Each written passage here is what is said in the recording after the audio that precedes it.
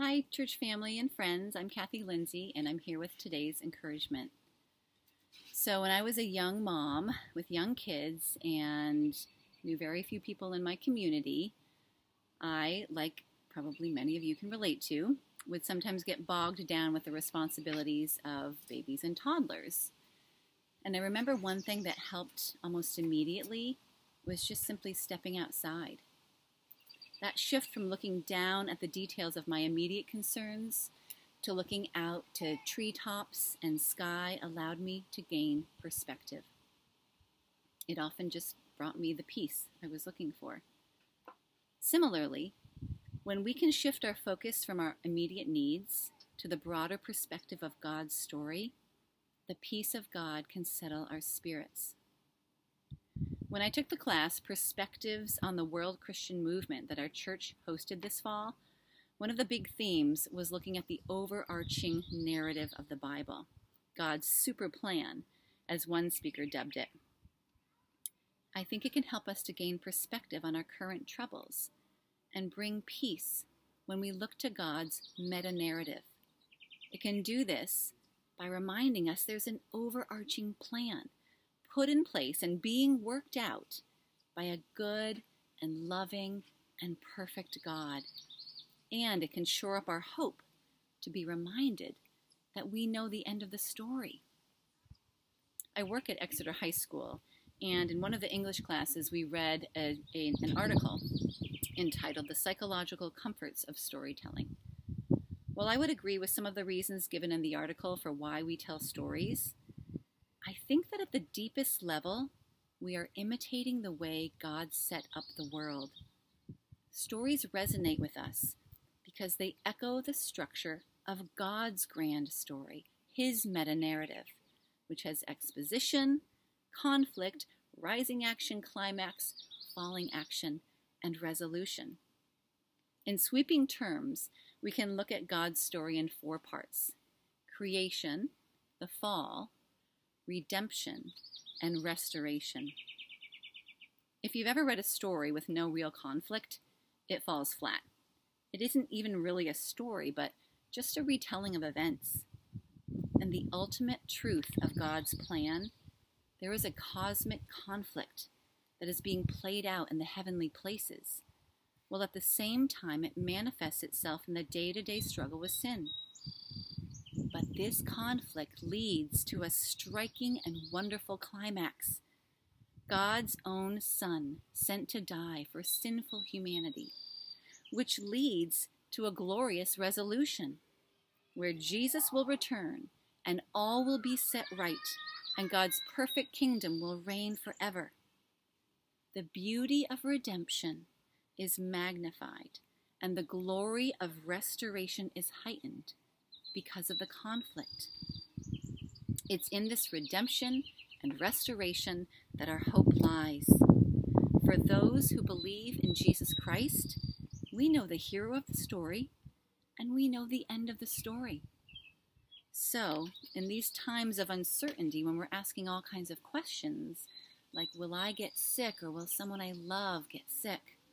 When will we be able to gather for worship or big backyard barbecues?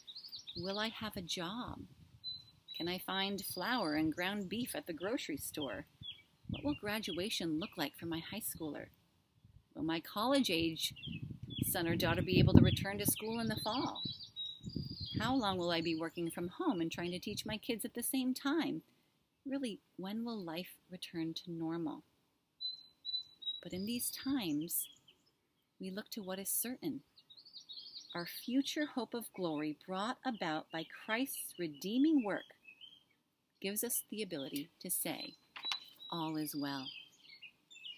So let's see what the Bible has to say about this. I'm going to read first from 1 Peter 1, 2 through 9. May grace and peace be multiplied to you. What a great way to start. Blessed be the God and Father of our Lord Jesus Christ. According to His great mercy, He has caused us to be born again to a living hope through the resurrection of Jesus Christ from the dead, to an inheritance that is imperishable, undefiled, and unfading, kept in heaven for you, who by God's power are being guarded through faith for a salvation ready to be revealed in the last time. In this you rejoice, though now for a little while, if necessary, you have been grieved by various trials, so that the tested genuineness of your faith, more precious than gold that perishes though it is tested by fire, may be found to result in praise and glory and honor at the revelation of Jesus Christ. Though you have not seen him, you love him. Though you do not now see him, you believe in him and rejoice with joy that is inexpressible and filled with glory, obtaining the outcome of your faith, the salvation of your souls. And the second passage I'm going to read from is in Philippians chapter 3, verse 20 through chapter 4, verse 1.